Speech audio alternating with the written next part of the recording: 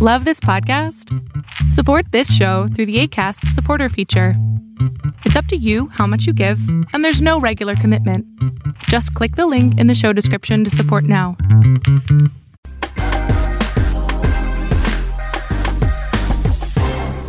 What is up, fight fans? We welcome you into another edition of Inside Boxing Live. I am your host, Dan Canobio, and wow, where do we even begin this week? This is actually version 2.0 of this episode. I had a show in the, ready to go with Teofimo Lopez as my guest. I was going to break down his fight. I'm still going to break down the other fights this weekend, but I had Teofimo Lopez ready to go to talk about his fight with George Kambosos. That fight is no longer happening, as it has just been broken news that Teofimo Lopez has tested positive for COVID-19. His fight is off. They're rescheduling it for August 14th as of right now.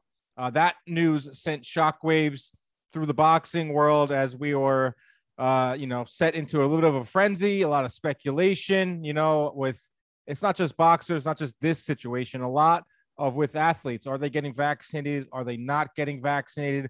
I've heard a lot of different things, but the reality of the situation is that Teofimo Lopez will not be fighting this Saturday against George Kambosos. He will then be now moving to August 14th. And as we know, heading into this week, Top Rank had amended his deal and was scheduling an October 2nd ESPN pay-per-view, giving him a little bit of a raise. That date has now been moved back. So many moving parts here. George Kambosos put out a statement, did not wish Teofimo Lopez a speedy recovery, said he was reckless, said it was he's been in camp for 13 weeks away from his family. If anything, it's going to give him more motivation to knock out Teofimo Lopez. Those will be fighting words. Kambosos has been talking a lot of trash during the lead up to this fight. But, you have to think. You have to, as boxing fans, you speculate. A fight like this, from what I've heard, was not doing that great at the gate. As we know, it is a very busy weekend, so it's got a lot of competition that night. Triller is going through some types of things behind the scenes. Yes, they lost Mike Tyson. They have lost Jake Paul.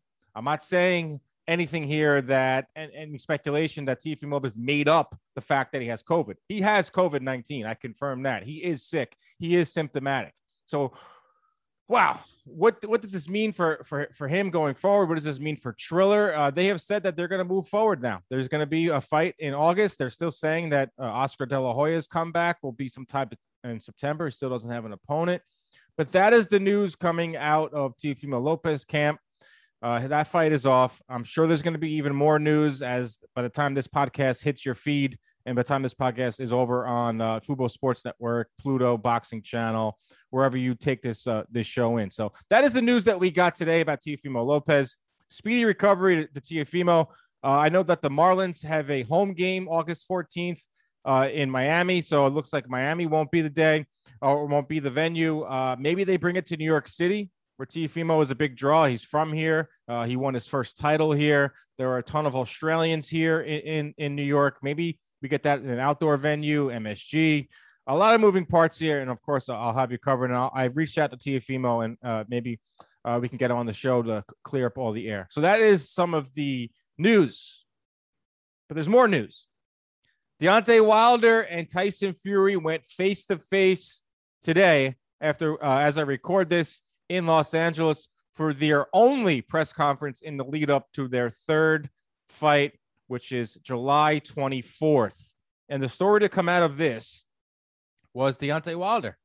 Deontay Wilder chose not to speak. Yes, he did address the crowd and the media at the dais, didn't say a lot, promised bloodshed, promised to win, went back to his seat, put his noise-canceling headphones on, and let Malik Scott, his new trainer, do the speaking, do the talking. Malik Scott got into a back and forth with Tyson Fury. Christina Poncher tried to ask Deontay Wilder some questions. He wasn't having it. He kind of sat there.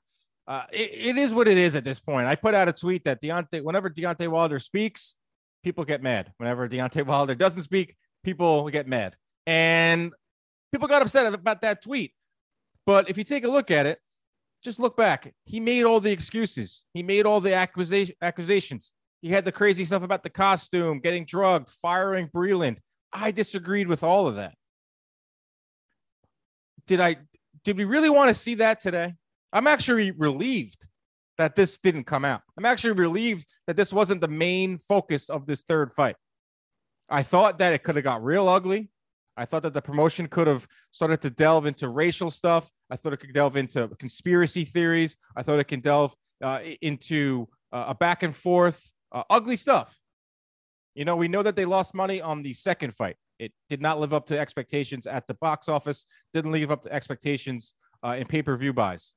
What is the laziest way to promote a fight? You get into race, you get into conspiracy theories, two things that are dominating outside the boxing world in this country today. So I was actually somewhat relieved not to hear the accusations, not to hear the cheating stuff. I understand that Deontay Wilder said all those things, but he said them already. It's over with. Let's focus on the fight. Yes, I understand he could have went back and forth. It could have been a time for him to face the music, so to say. But what was he going to say? Fury was going to go back and forth with him. He maybe would have got a few barbs, and he still got a few barbs in Fury on Deontay Wilder. Not only that, you take a look at how the media has been reporting or been trying to report the facts with Deontay Wilder over the last year. Did not see, maybe I'm wrong, I did not see one reporter bring up this arbitration ruling that it could potentially prevent the Joshua versus Fury fight. I saw a lot of reporters talking that they thought that Wilder should have took step-aside money that apparently wasn't even produced, wasn't even offered to Deontay Wilder. So he probably has a beef with the media. He doesn't want to do any talking. It's the third fight of a trilogy. It's the third fight. How much more selling do you need to do? You're either going to buy this fight or you're not going to buy this fight at this point. I think Wilder getting up there and talking, bringing up the cheating and the acquisition and all that stuff, accusations, it would have done more harm than good. So there it is. I understand that it made some people upset. There's a lot of press conference heads out there, reading into it. I think Fury's going to win the third fight. I think he has his number. Take a look. They fought 20 rounds. How many of those has Tyson Fury won? Maybe 17 of them? Not to mention a few knockdowns in there. I know Wilder has a few knockdowns in there too. So what more do you want from Deontay Wilder? What does he have to go up there and say? He said what he had to say at the beginning. I don't think this fight needs any more marination. I don't think this fight needs any more selling points. The fans are going to either buy it, they're going to support it, or they're not. I think it made a different type of buzz. He didn't go up there and speak. That's the story. Him not speaking is saying something at Deontay Wilder. I don't agree with the cheating stuff. I think I honestly think that cheating stuff was a low point for boxing, and it takes a lot to find a low point in boxing. Sullying Mark Breland's name, bringing up crazy accusations to Deontay Wilder of cheating, padding his gloves, cracking his skull. That was a low point in boxing. It was an embarrassing time. Why rehash that? Why bring that back? So we can relive it again? Just to drum up a couple more pay-per-view buys? Come on. Let's let this fight happen. May the best man win, and then we can hopefully go on to see a undisputed fight sometime at the end of the year or early 2021. But as for me, my pick, I'm still going with Tyson Fury. I picked Deontay Wilder to win the second fight. I did not believe that Tyson Fury would come in at 275. I did not believe that Tyson Fury would step to Deontay Wilder. He did both those things. I was shocked that night. I was wrong. I'm not afraid to say I was wrong. For this third fight, I'm going with Fury. I liked a lot what Malik Scott said. I like the fact that Fury looks like he's very focused. That Wilder is very focused. He can still land that bomb.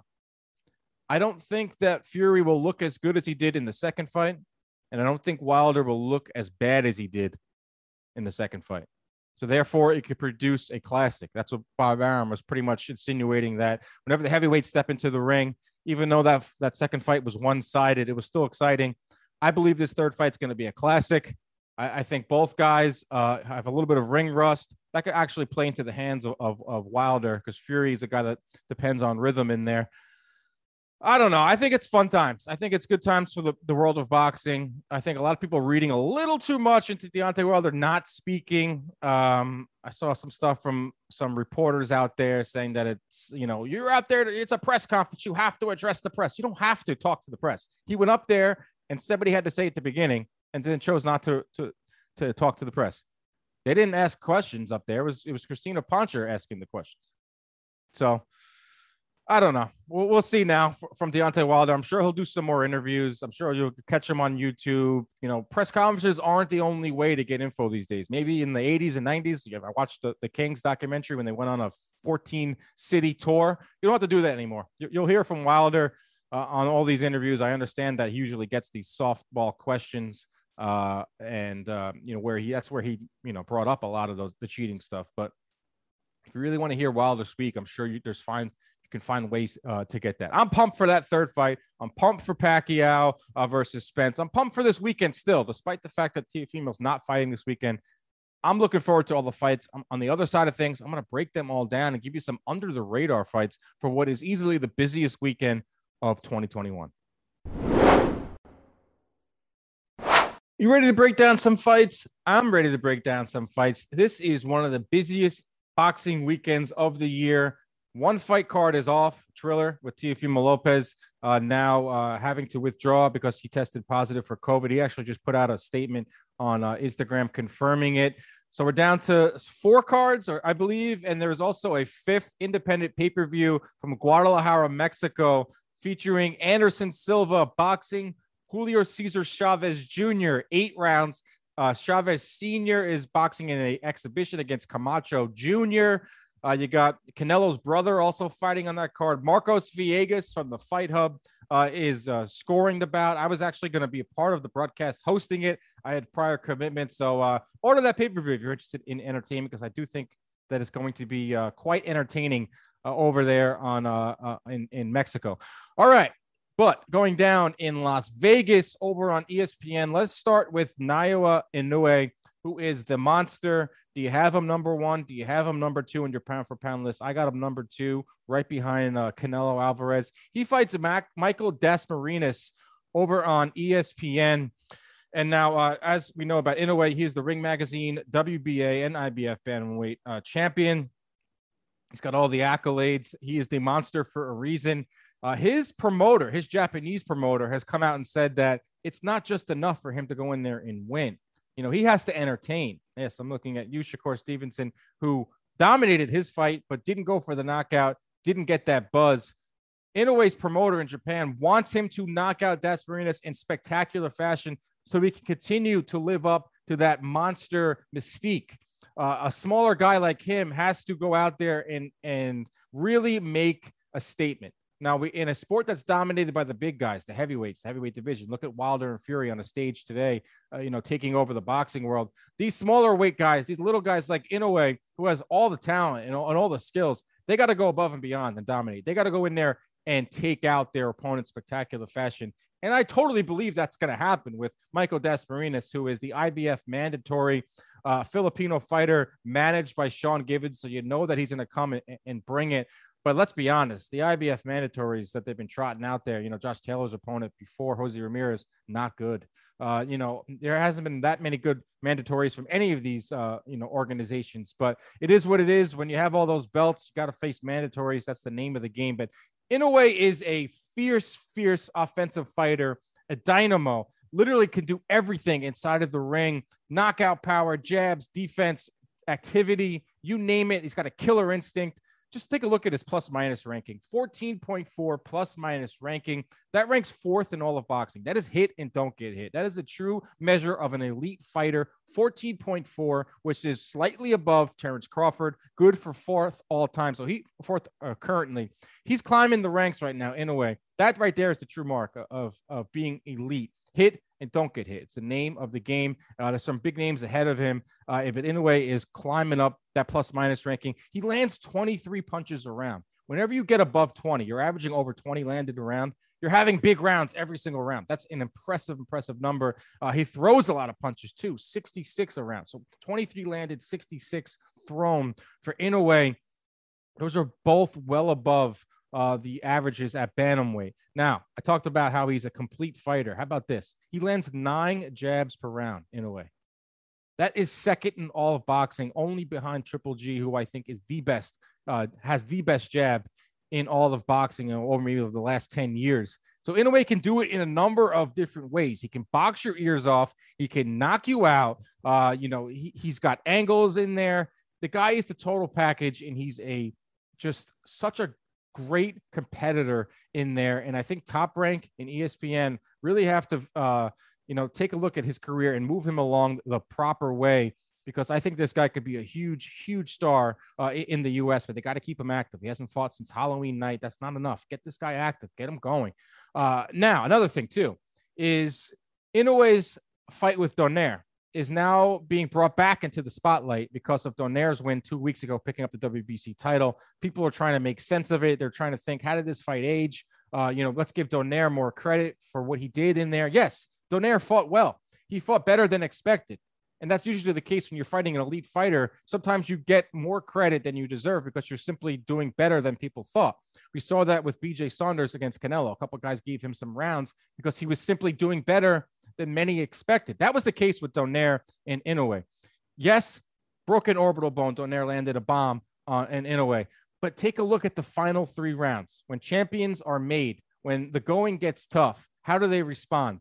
Inoue dominated over those final 3 rounds. 82-34 edge in total connects in rounds 10, 11, and 12. With a broken orbital bone, when things got tough, Naoya Inoue landed 82 punches in 9 minutes on a Hall of Famer in Nonito Donaire. So there's some perspective on how that fight went down. I hope they fight again. We'll get to that in a second. Who is Michael Dasmariñas? He's 2 inches taller than Naoya Inoue. He's a southpaw. Like I said, knucklehead boxing. The guy's going to come in there and look to win. He's not going to go, just getting a paycheck. To say he likes to go to the body is a massive understatement. Over his last 2 fights, 57% of his landed punches were body shots. The CompuBox average for body shots is 29%. This guy goes in there and just targets those ribs. So I expect him to go in there, fight like a southpaw, use angles, be tricky, go to the body, try to last, try to go the distance with Inoue, a guy that, like I just said, wants to go for the knockout. What's next for Naoya Inoue? A move to 122 seems inevitable, but there's still work to be done at 118. It's a hot division right now. Rigondeaux is fighting Casemiro for Casemiro's belt. Donaire, like I just said, has the WBC belt. Maybe they can work out a deal. Inoue and Donaire, a rematch, ESPN pay-per-view. If you have to do it, fans will tune in for that. There's a lot of business to be made at 118 before Inoue moves up to 122. Maybe he wants to be undisputed there. That would be great. But they got to keep this guy active. Top Rank has a star on their hands, a pound for pound, an all-time great. Let's get the movement going. Let's get Inoue all over, ESPN. Let's go over to Jermall Charlo, Juan Macias Montiel. This is over on Showtime, main event. Charlo's WBC middleweight crown or title on the line. Now, Charlo's numbers don't jump out at you if you look at just on paper. But his last performance, which I thought was his best, over Sergey Derevyanchenko, told me a lot about who Charlo is and what he's going to continue to be in the second half of his career, because he is over 30 years old. Derevyanchenko fought him tough. Derevyanchenko landed the most punches ever on Charlo. He threw the most punches. He landed the most in one round. 27 landed on Charlo. He gave him tough rounds, Derevyanchenko. But you can also make the case that Charlo handled Derevyanchenko better than Triple G did and Jacobs did. But to play devil's advocate, Triple G took a lot out of Derevyanchenko. The guy's been through a lot of wars. But I'm not trying to take anything away from Charlo's performance that night, which was also around Halloween in 2020. Charlo, he when the going got tough, he shined. His jab was precise. His power punching was precise. Doesn't go to the body. That's just not who he is. Why go to the body when you're having so much success up top? But which Charlo will show up against Juan Macias Montiel? It's a gross mismatch. It's one of the fights on the Showtime rollout that I thought, was not too pumped for. It is what it is. Charlo, it's tough for him to get opponents at this time in his career. He should be getting, the Andrades of the world, the Triple G. Triple G wants no part of Charlo. I think that's been made clear. But, which Charlo are we going to get? The guy that went the distance with Karbov, the guy that went the distance with Brandon Adams? Although Adams, he's coming on of late, or are we going to get the Charlo that was going in there taking heads off, knocking out Julian Williams, knocking out Hugo Centeno, knocking out Patrick Hyland? I want to see that Charlo show up on Saturday night. What's next for him? Like I said, Triple G doesn't want any part of him. The fight with Andrade doesn't seem like that's going to come into fruition as much as Chris Mannix wants it to happen. A move up to 168 seems like the most logical thing for Jermall Charlo, who is on the north side of 30 and can see his career starting to, it's moving on. It's moving up his career. He sees his brother Jermell fighting for legacy, going for undisputed at 154 against Castano. I think a clash at 168 with Benavidez would be box office. He can make a ton of money there, and then he can move up, and he's going to move up at 168. Then he can potentially fight Canelo. Everyone wants to see Charlo versus Canelo. It's the fight that I want to see the most out of all the opponents out there for Canelo. I want to see him fight Jermall Charlo. But this fight can reach its peak if Charlo goes up to 168 and fights Benavidez. The winner gets Canelo. Huge pay-per-view at the end of 2021, maybe 2022. Even if he fights a top 10 guy at 168 before Canelo, still, I take that. But I think Charlo, his time at 160 is done. He has nothing more to prove. Go up to 168, get that Canelo fight, give us entertainment. Jaime Munguia is fighting over on the Zone pay-per-view. That is the Zone 3:30 Eastern time main event. So you can watch Munguia at 3:30 Eastern, and then go on to your however you're going to watch the other fights, that night. But Munguia, we know what he is at this point. He's an offensive fighter, offensive dynamo. 23 punches landed around, close to 70 thrown. Defense is getting better. That's been the knock on Munguia, is that his defense, he's not a good defensive fighter. Over his last 5 fights, his opponents are only landing 26% of their punches. So he's improving. He's an improving fighter. He's a young fighter, but he's an entertaining fighter. I think there's a lot to be said about entertaining fans today. Just heck, look this week, there's 4 or 5 different cards. How are you getting fans' attention? By being an entertaining fighter. It doesn't mean that you have to go in there and brawl. I'm never a big advocate for that. We're not going to the hospital with you after the fight. We're not the ones that have to live potentially with the CTE and all that stuff. But go for it. Throw 23 punches around. Be a defensive fighter. Work on your defensive skills to go along with your offensive stuff, which is what Jaime Munguia has. Kamil Sharameta, you know the name. He fought Triple G last. A decent guy. I think I'll give Munguia some rounds. It was supposed to be Selecki. That fight did not happen, obviously. So Sharameta versus Munguia. Maybe Munguia gets Andrade at 160. Maybe he goes up to 168. Munguia wants Triple G. I mean, they were supposed to fight a few years ago. Remember that? But Vanis Martirosyan stepped in instead.